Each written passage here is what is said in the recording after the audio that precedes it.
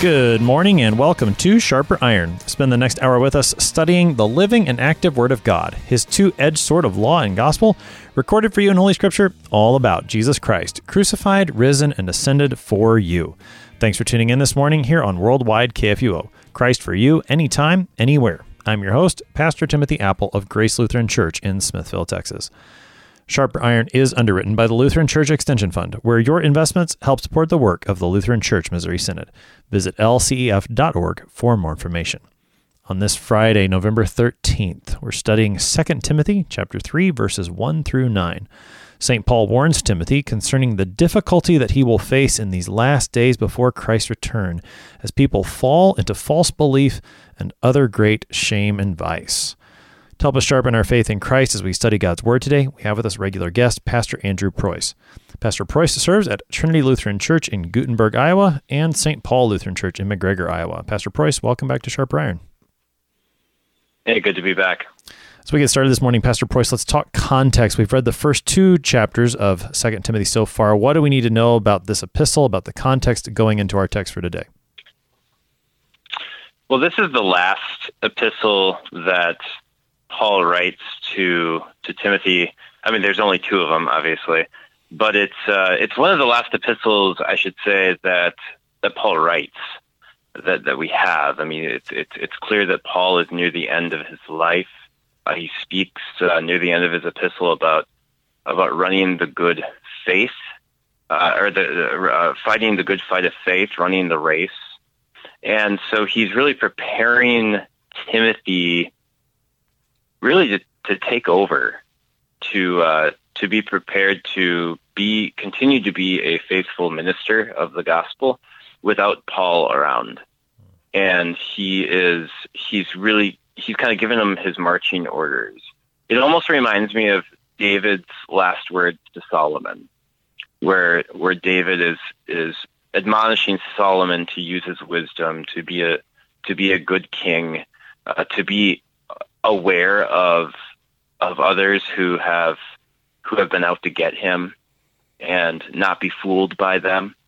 And so it's a similar kind of thing that we're seeing here, where Paul is warning Timothy of the ways of the world and the deceitfulness of the devil, and he's giving him admonition to do the work of a minister of Christ. With that, then let's go ahead and take a look at our text for today, 2 Timothy chapter 3, verses 1 through 9. Paul writes, "But understand this, that in the last days there will come times of difficulty. For people will be lovers of self, lovers of money, proud, arrogant, abusive, disobedient to their parents, ungrateful, unholy, heartless, unappeasable, slanderous, without self-control, brutal, not loving good, treacherous, reckless, swollen with conceit, lovers of pleasure rather than lovers of God, having the appearance of godliness, but denying its power. Avoid such people. For among them are those who creep into households and capture weak women, burdened with sins and led astray by various passions, always learning and never able to arrive at a knowledge of the truth. Just as Jannes and Jambres opposed Moses, so these men also oppose the truth, men corrupted in mind and disqualified regarding the faith. But they will not get very far, for their folly will be plain to all, as was that of those two men." That's the text for today, 2 Timothy 3, verses 1 through 9. Pastor Preuss, Paul starts off by telling Timothy that they are in the last days, and that in these last days there will be times of difficulty. What are the last days? Are they something of the past, something of the present, something of the future? What are the last days as we begin this conversation? Yeah, the last days are the days before Jesus comes again. And, you often might be asked by people, do you believe that we're in the last days? And the answer for a Christian should always be yes. And I think when people ask that question, they're assuming that there is going to be this kind of predictable sort of period of time that we can identify a specific period of time in order to be able to make some sort of estimate of when Jesus is going to come back. And this is not the right way to look at it. Instead, we should see the last days as the time of the church here on earth, where we live under the grace of God, waiting for our Lord, our bridegroom, to return at any time. And so Jesus speaks in this way. Jesus speaks in reference even to his crucifixion, as really the fulfillment of all things.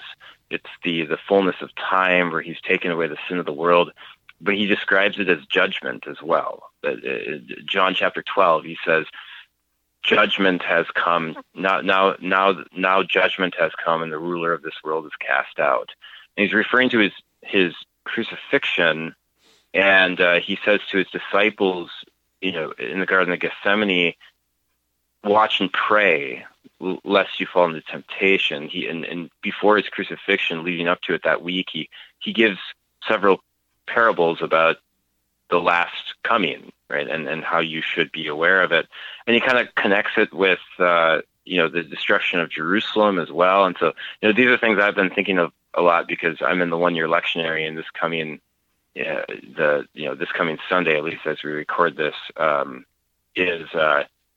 is Matthew 22, where Jesus is referring to his the destruction of Jerusalem and that sort of stuff. So, but at any rate, the last day then is when Jesus comes back to judge, and so the last days would be the days that lead up to that.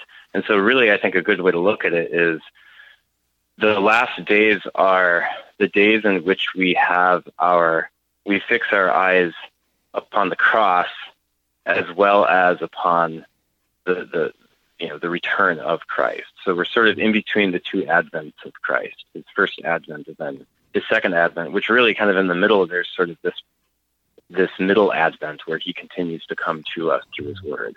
Right. And so the last days then, Paul and Timothy were living in them, you and I are living in them, and Christians will continue to live in them until our Lord returns. As you said, a Christian should understand when asked, are we living in the last days? The answer is yes. Not understanding that as some way of sort of telling time, as if I can look at certain things and say, Jesus' return is closer because I saw that. Well, Jesus' return is closer because we're just advancing in time, because we're getting closer to it. But it's not necessarily to say that I can pinpoint X, Y, and Z, and that means that it's only, 3 months or however far away. That's not the point. The point is he's coming soon. And so the things that Paul writes here to Timothy, these are things that Timothy faced and we continue to face until Christ returns. The way that Paul talks about it, he says, in these last days, there will come times of difficulty. What are these times of difficulty that St. Paul brings up here? Yeah, these times, it can also be translated as seasons. And it implies then that they kind of come in spurts. And Jesus compares this to a woman giving birth. So, you have the pains of labor. So they're like little contractions. And, as you would know, I'm sure with your wife, and you have wife and children, right? That's correct. I thought, yes. Yeah, I thought you did. Okay. And so I'm sure you remember, when your wife is giving birth, that she has contractions, and they are several minutes apart, and then they get closer and closer and closer together. And so after each contraction, there's that bit of relief. And so Paul says, in the next chapter, he tells Timothy to be ready to preach the gospel, to preach the truth of the word of God in season and out of season. And so this is implying then that, there are times when things seem to be easier, but then there are other times when things seem to be a lot harder. And this is actually what's interesting about this when you compare what he says in the next chapter with what he says here about seasons. Here he's talking about difficult seasons, very difficult times. And so are these the times where it's in season to preach the word?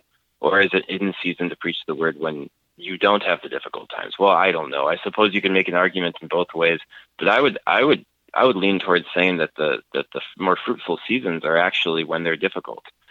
This is really when the Word of God is going to be plowing the hearts of people, and so there's, and yet at the same time, what makes things difficult here in these difficult seasons, as we'll see, are things that are very much destructive and impediments for the truth of the Word of God. For they kind of prevent people from hearing the Word of God.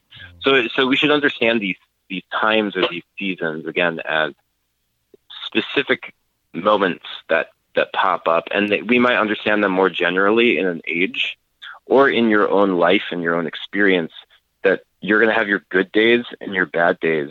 And you should just be warned that when you have your bad days, when you experience the arrogance and pride and love of money and all this stuff from people who don't want to hear the gospel and chase after earthly things, that these are times that our Lord has warned us about.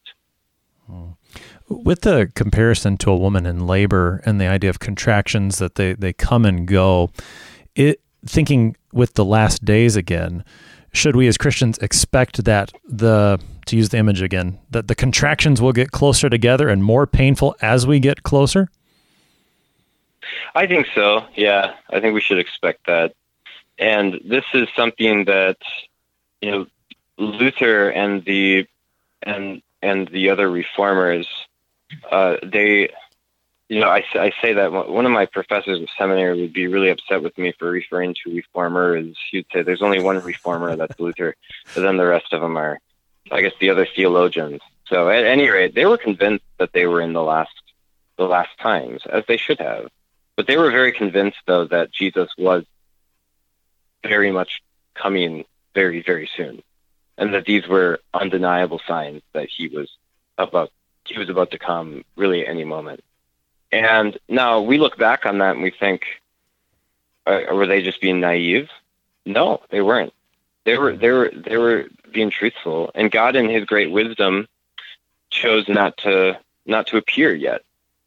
But we should have that same attitude. We should have that same expectation that Christ will come at any moment, and we should notice how the times get closer to, these difficult times get closer together like contractions do.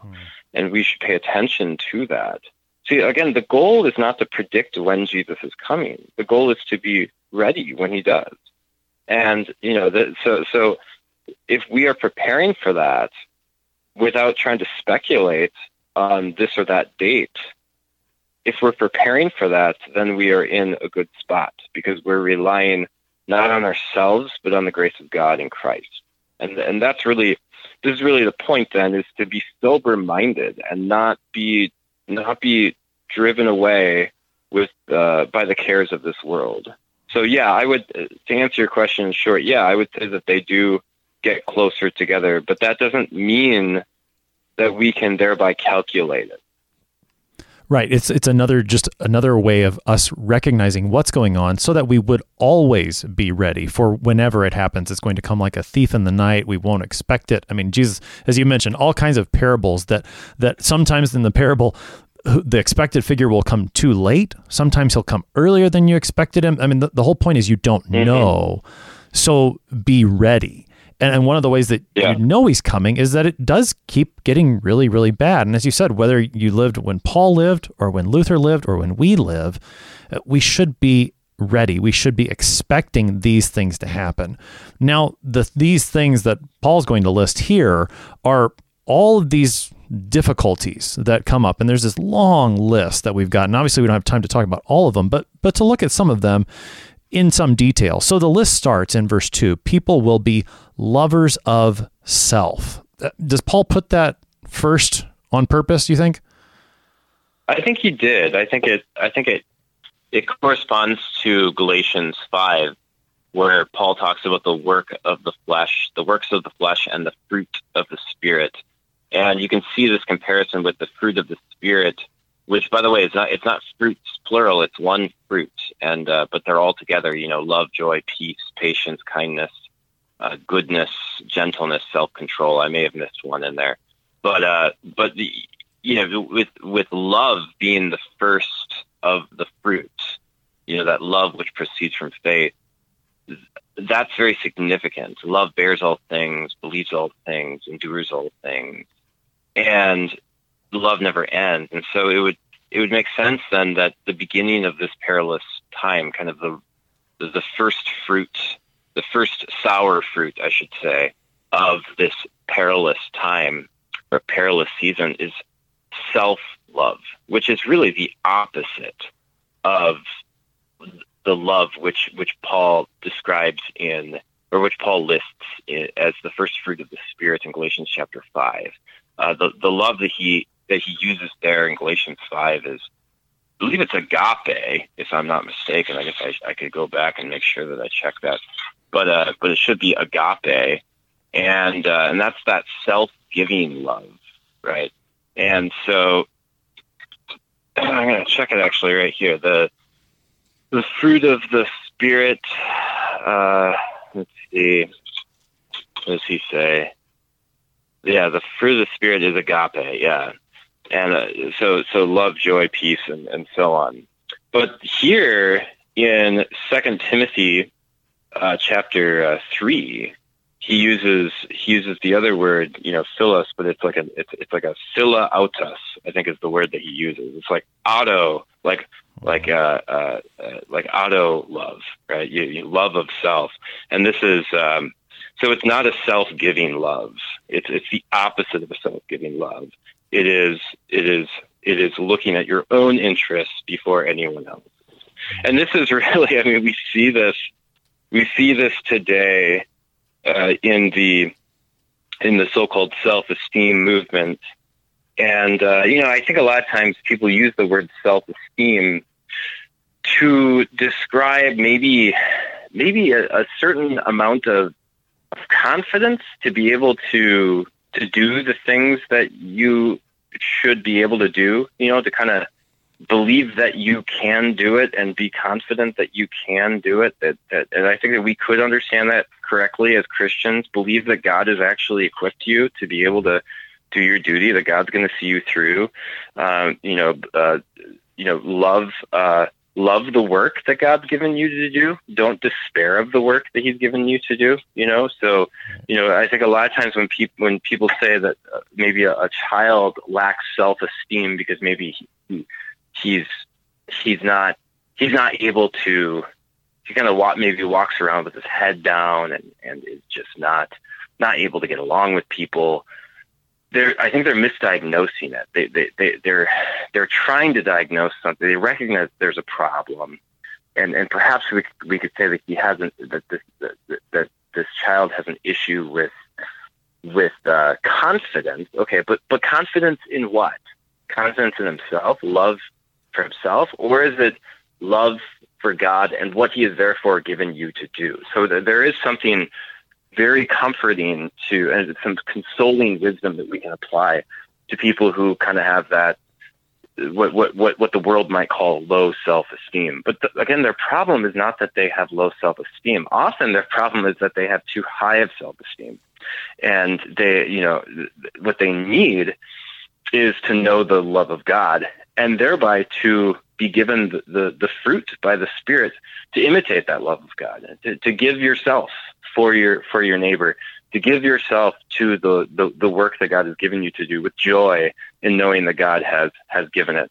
But see, what Paul's describing here is just the exact opposite of that. It is a love of self. It is interest in oneself and one's own accomplishments and benefits at the expense of the neighbor, and worst of all, at the expense of true honor for God. What about the next in the list? Lovers of money. We've heard this term come up previously in Paul. He's talked about a pastor not being one who should love money, and he's warned against at the end of 1 Timothy as well. How is it being used here? Yeah, I think he's just kind of picking up on it.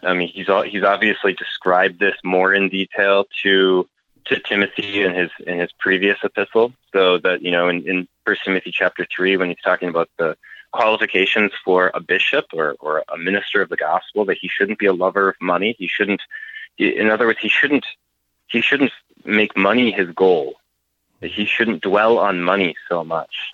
He should have some freedom from the concerns of money, which, by the way, is part of the reason why pastors should be paid, so that it's easier, so that you can, the congregation should want to make it as easy as possible for the pastor to not have to worry about money, so that he doesn't become a lover of money. But it's upon the pastor, though, to make sure that, and every Christian, for that matter, in his own duty, in his own station in life, to make sure that he does not make his work about the money, and that he doesn't become obsessed with money, either as someone who has a lot or someone who doesn't have enough.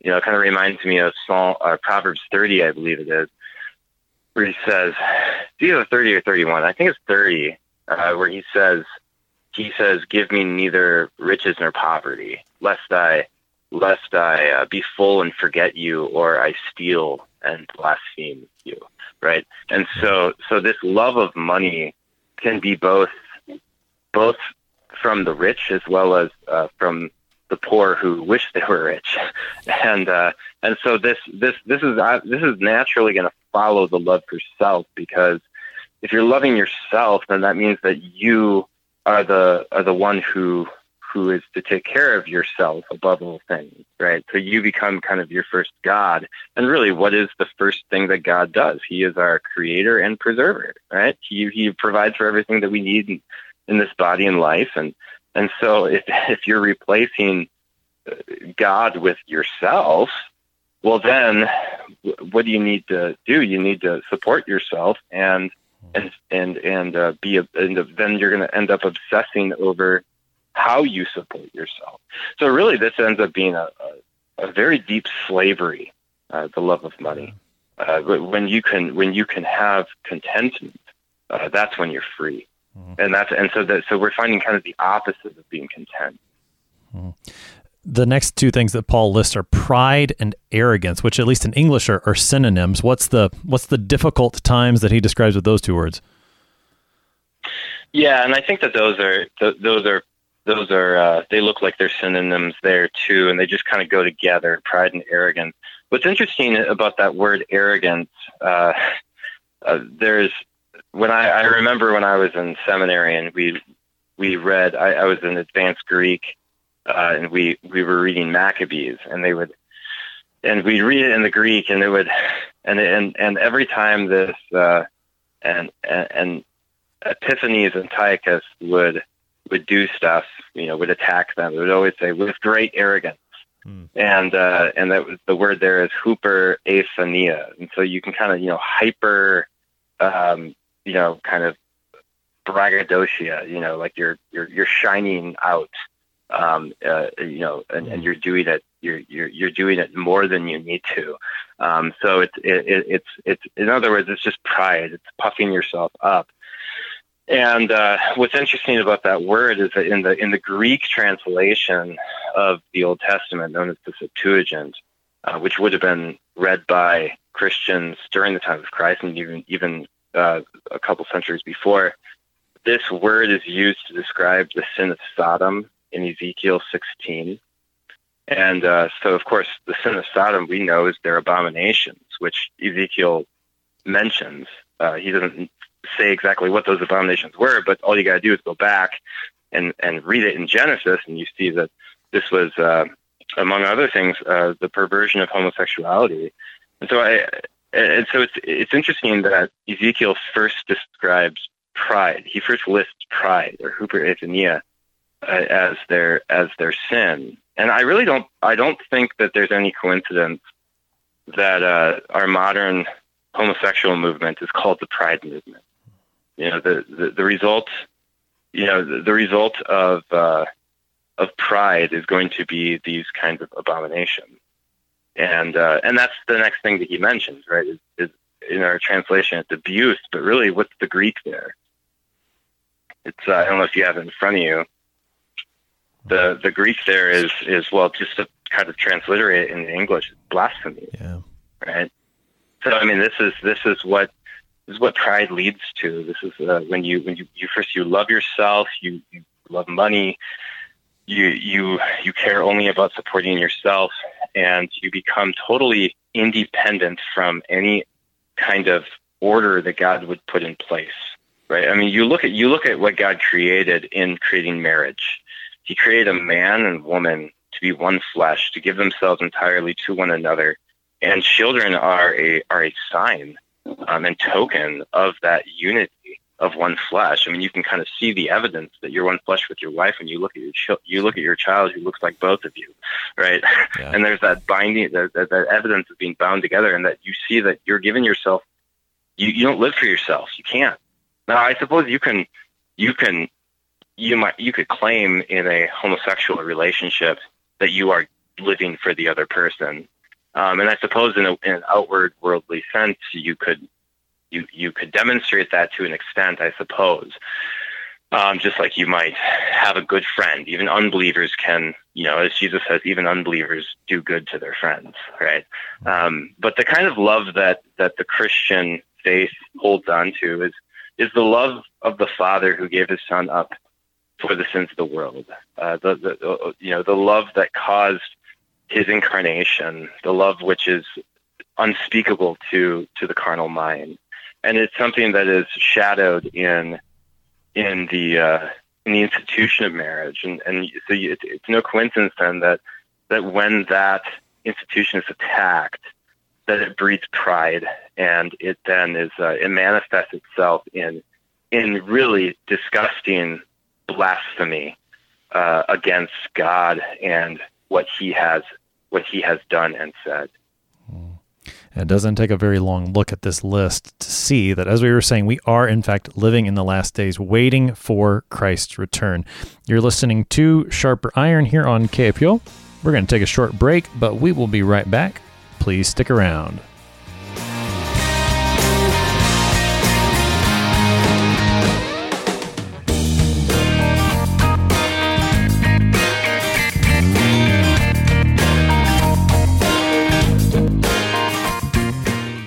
Since 1978, Lutheran Church Extension Fund has had the humble privilege of supporting Lutheran Church Missouri Synod ministries and her workers. Thanks to faithful investors, LCEF has provided thousands of church workers, congregations, schools, and organizations with the low-cost loans and resources they need to reach more people with the saving name of Christ. To learn more, visit lcef.org or call 800-843-5233, 800-843-5233.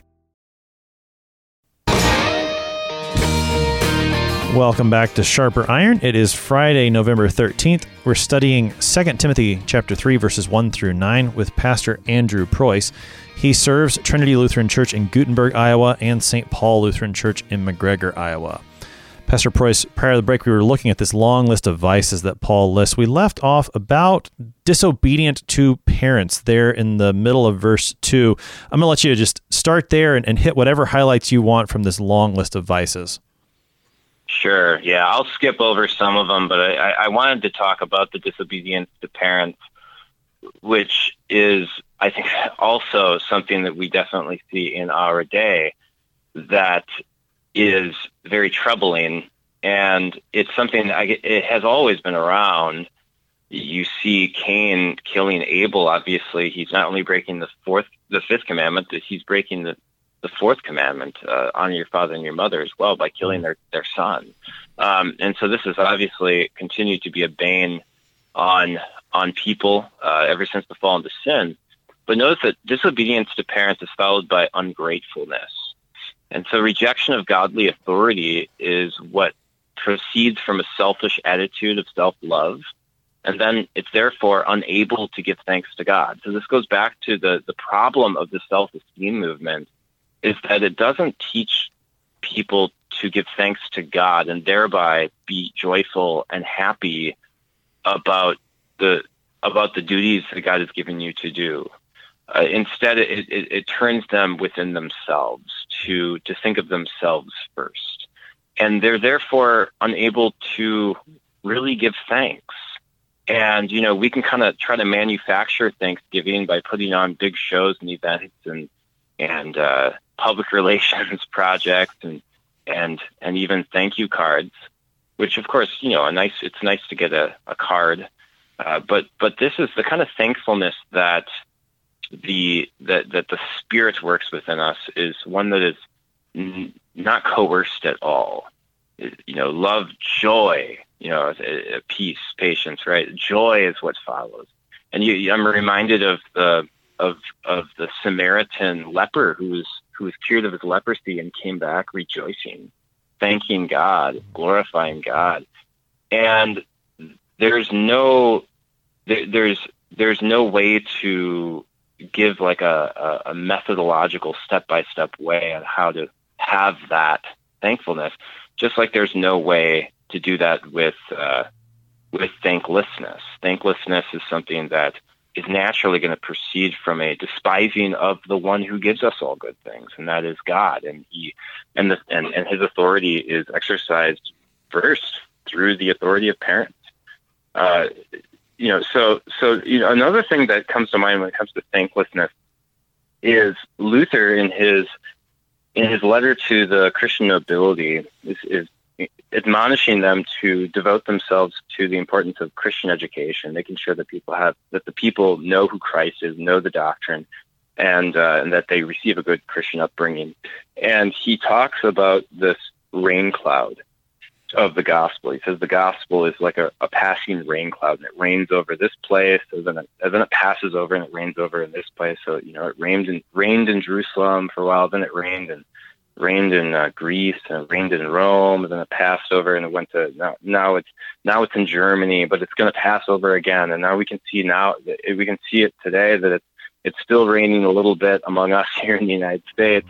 But the rain cloud is starting to kind of pass over. And Luther said, he asked, well, why is it that it passes over? What is it that causes the rain cloud to pass over? And he said, it's thanklessness. It's not being thankful that we have the word. And, sometimes we can get so bogged down and obsessed with all of the little details about church and about the Christian life that we forget the joy of the gospel, and of hearing the gospel and confessing the gospel to one another, telling our friends and family about Jesus and talking about his word.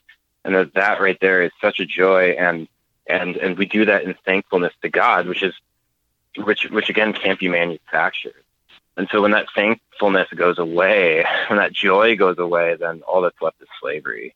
So to finish up then, this litany of vices, it wraps up. It starts to wrap up then with the loving pleasure rather than God. And this is sort of going back to the beginning of the list, right? What begins with self-love is then wrapped up with not loving God and loving pleasure instead. And so this shows then how the first idol that we have is really ourselves.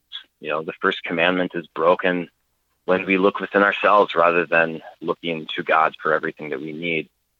And then finally, the vices conclude with really the most sinister vice of them all, and that is this form of godliness while denying its power. And I want to talk about that a little bit later in a few minutes here, but I want to kind of back up and consider that vice of being unappeasable. And this is one that I think we especially see it and notice it. We should notice this as Christians when we try to talk to people who are becoming increasingly hostile toward the truth of God's word. Whether it's the simple message of the gospel, or maybe it manifests itself in other issues like, is Jesus the only way to heaven, or is marriage between a man and a woman, right? Stuff like that. And it's amazing how some people can be convinced, right, who will listen to the word of God and actually listen to sound arguments. But it's amazing how people will be just unappeasable. And it just doesn't matter what you do. If you and so we should be very much on our guard to avoid trying to appease them with some sort of offering. And that word for unappeasable, it comes from that word for a drink offering, which the Greeks would offer to the gods, right? And so it's like you try to make a drink offering to them. It's not going to work. They're unappeasable. And this is in direct contradiction to how God is. God is appeasable. He is appeased, in fact, by the offering of his Son, a sweet smelling aroma by which he took away all our sin and satisfied his own wrath against us. And so those who reject the gospel can't possibly be appeased, no matter how much you try to pander to them. So you shouldn't try to pander to them. You should speak kindly, speak soberly, clearly, and trust that God's word is going to do the work.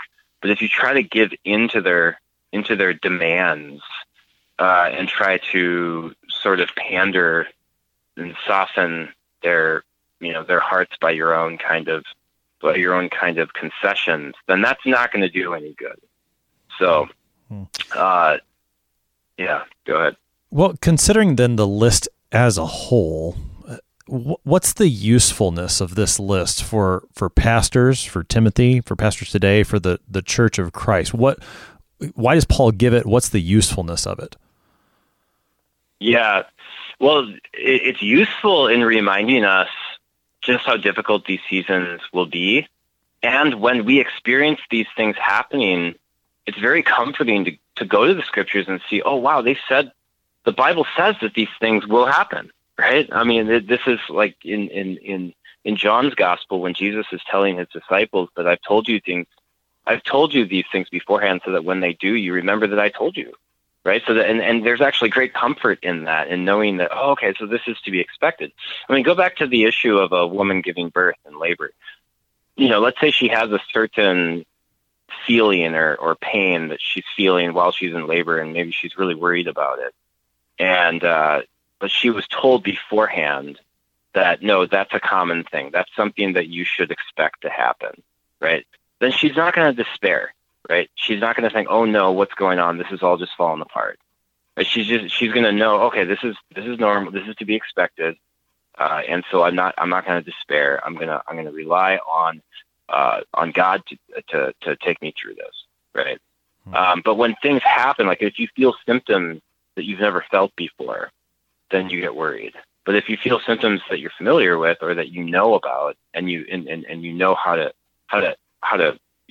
work with them, then you're not going to despair, right? And so when children, when children are allowed to sleep in on Sundays, when their parents just kind of let them do whatever they want, or they're afraid that they're going to get angry when people are loving themselves, when people are not interested in hearing the word of God, or they seem not interested at all. They're undependable, and they are never able to really seem to learn anything and don't seem very interested. These are things that show how difficult and almost really it seems impossible for us to be able to survive, right? That's something like as a Christian, as a pastor, when I see, for example, infrequency and inconsistency in just something basic like church attendance, it easily makes me very worried. Like, oh no, what's going to happen? When the generation that's, in their 80s and 90s are past, in their 70s, like what is it going to be like when I'm 50? Is there going to be anyone here? And then even if there are people who are members, when are they ever going to come? Like those kinds of things, I'm sure bother any pastor, especially in a smaller congregation, but even at a bigger congregation. I mean, we see demographic changes, and these are things that cause us to worry. But when we look at the scriptures and we see that Paul tells Timothy still to preach the word, even when these things are happening, and to remember that God said that these things would happen, that you would have an overwhelming rejection of the word of God, then that actually gives us some good comfort and assurance that, okay, so this is to be expected, and don't despair. It's, we just keep preaching the word and be ready to do that. Mm-hmm. Similar to the way you might apply Jesus' parable of the sower, where he tells you that the seed is sown on 4 different types of soil, and you've got these types of soil that the seed's just not going to grow, or it's not going to produce fruit there. it prepares the preacher of the word for that reality. And just like here, it prepares the church, it prepares the pastor that this is going to happen. Don't lose heart. Continue to preach the word. As you said, in season and out of season, as he's going to bring up in chapter 4.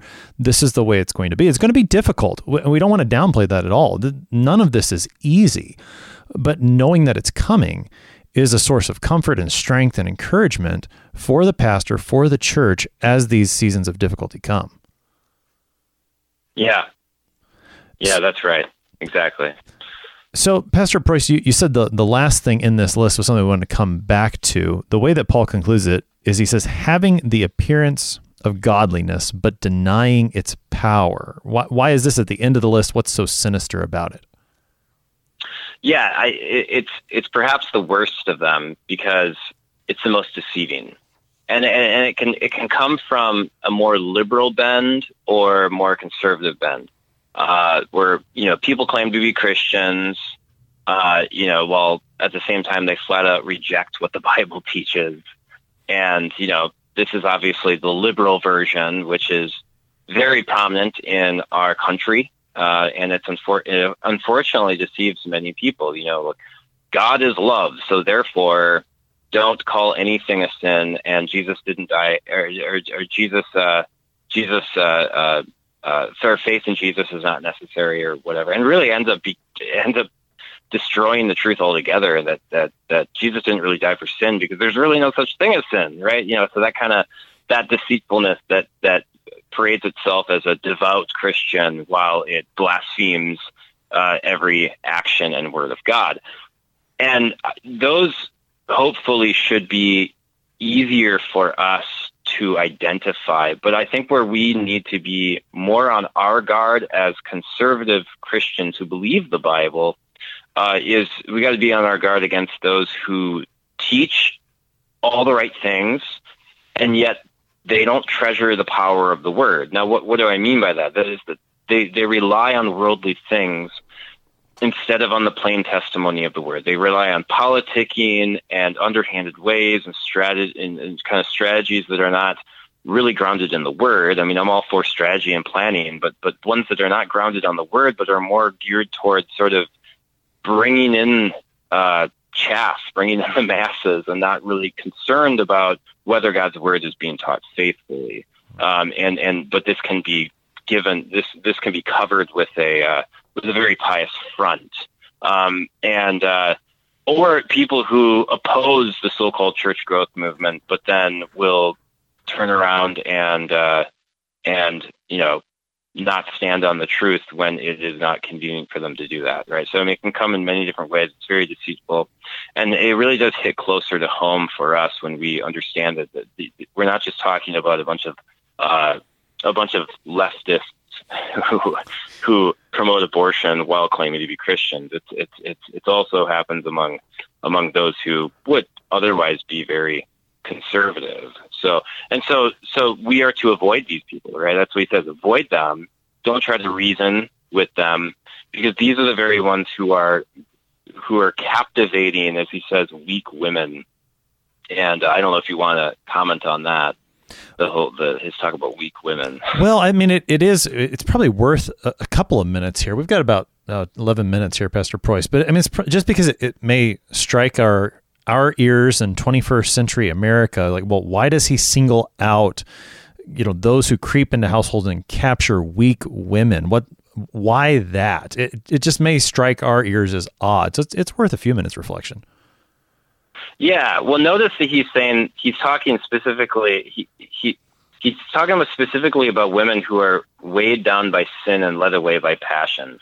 And the thing is that I know that my wife, who stays at home and takes care of the kids, she often gets weighed down with sin, and she's usually by herself and just has a bunch of kids around, and it's a wonderful blessing. She loves that task. It's a joy, but it's very easy for a woman who is by herself and has that responsibility to get weighed down with sin and maybe even passion for something seemingly better.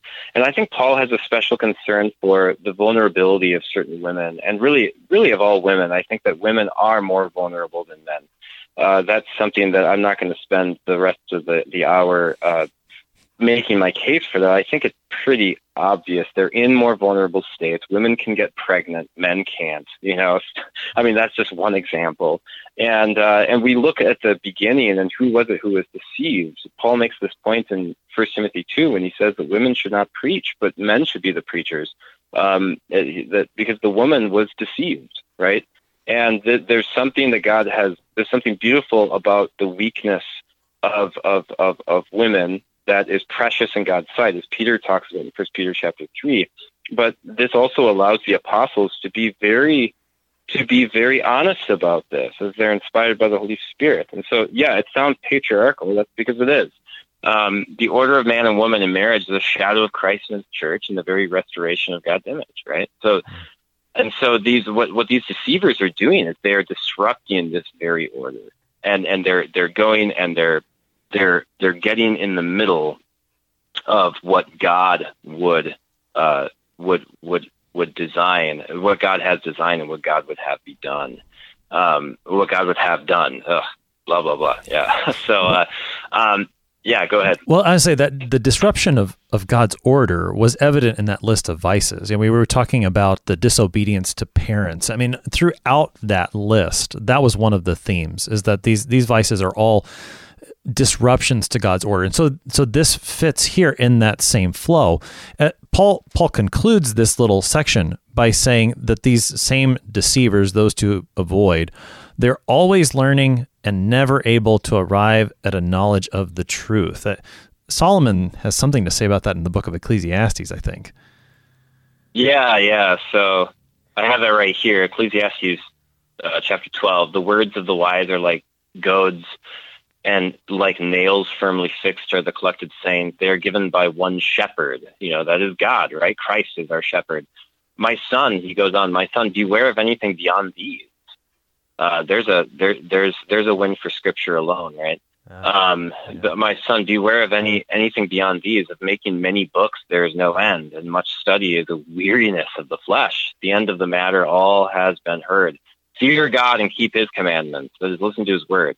For this is the whole duty of man. For God will bring every deed into judgment with every secret thing, whether good or evil. So yeah, that's, there's this footnoting that's constantly going on and yet never coming to acknowledgement of the truth. And you see this with the scribes when Jesus comes. That Jesus speaks with authority, unlike the scribes, who are always kind of quoting other rabbis all over the place. If you read portions of the Talmud, you can see examples of that. They're always just quoting this guy and that guy and that guy. Like they're somehow trying to get published in Oxford, with an Oxford publishing deal or something like that. So after that, then Paul compares this to two names that maybe we're not very familiar with, and I don't even remember how I pronounced them when I read it earlier, Pastor Preuss. So you can correct me if I'm wrong. Just as Jannes and Jambres opposed Moses. Now, who are these two guys? Yeah, so Jannes, I don't know. I think I was saying Jannes and Jambres, but probably Jannes and Jambres. You're probably right. Let's just stick with that. So okay. Jannes and Jambres. So they're names that are traditionally given to these two magicians of Pharaoh, who are, and the magicians of Pharaoh are mentioned in Exodus chapter 7, that when Moses and Aaron went to Pharaoh to tell him to let God's people go and worship him in the wilderness, he wouldn't let him do it. And so Moses, as a sign of God's power, had Aaron throw his staff down, and Aaron's staff turned into a snake. And that was one of the signs that God had given to Moses on Mount Horeb when he was there, when God appeared to him in the burning bush. And then Pharaoh's magicians did the same trick, and they threw down their staffs and made a bunch, they turned into a bunch of snakes. And then God's snake ate their snakes, which is, I think, very significant. It kind of shadows the bronze serpent who takes away the bite of the serpents that had bit God's people for grumbling against him, and also goes back to the beginning of the seed of the woman crushing the head of the serpent. Right, this is what God God is his ultimate plan is to send his son to destroy the serpent's power. And so, but those who try to wield the power of the devil are those who are trying to imitate God, right? And this is something that the devil always does. The devil is always imitating God. He did that in the beginning with Adam and Eve. Did God really say this? Well, no, this isn't what God meant. What he meant was that you'll be like him. And, he does this with Jesus in the wilderness where he quotes Psalm 91 and says, he will send his angels concerning you. But he takes it out of context. And this is just always what the devil's doing. He's using the word of God. He's using the power of God, trying to imitate the power of God. But it's really just an empty form. And he denies the true power of God, which is to forgive sins and to rescue us from his dominion. So what's the point of Paul? We got about 4 minutes here. What's the point of Paul bringing this up in 2 Timothy 3, these two guys? Well, he's preparing Timothy for people who will oppose him. He's preparing Timothy for those who promote what is falsely called knowledge, who promote Babel, what is falsely called knowledge, as he mentions at the end of his first epistle to Timothy.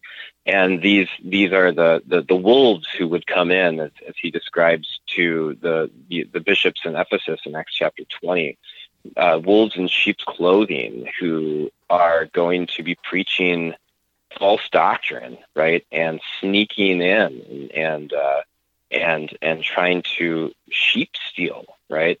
And I think that any faithful pastor who has been a pastor for at least a little while has, I'm sure, experienced this with members in his congregation who they get deceived by people who might give a nice sounding Christian message, but they are really they're stripping away from them the true comfort that's given to us in our baptism, that's given to us in the body and blood of Jesus, that's given to us in the full atonement of Christ, that's given to us in the soul working of the Holy Spirit on our hearts, and instead teaching them to rely on themselves in some way and in some sort of inner light or emotion that they might have, or maybe they'll take advantage of a frustration that they might have with their pastor, with other members of the congregation, and they just kind of fan that flame. And this is stuff that we have to deal with all the time, and we should always be on our guard against it, and not be surprised when it happens. And I'm sure that you, Pastor Apple, have experienced that as well as I have. Yeah.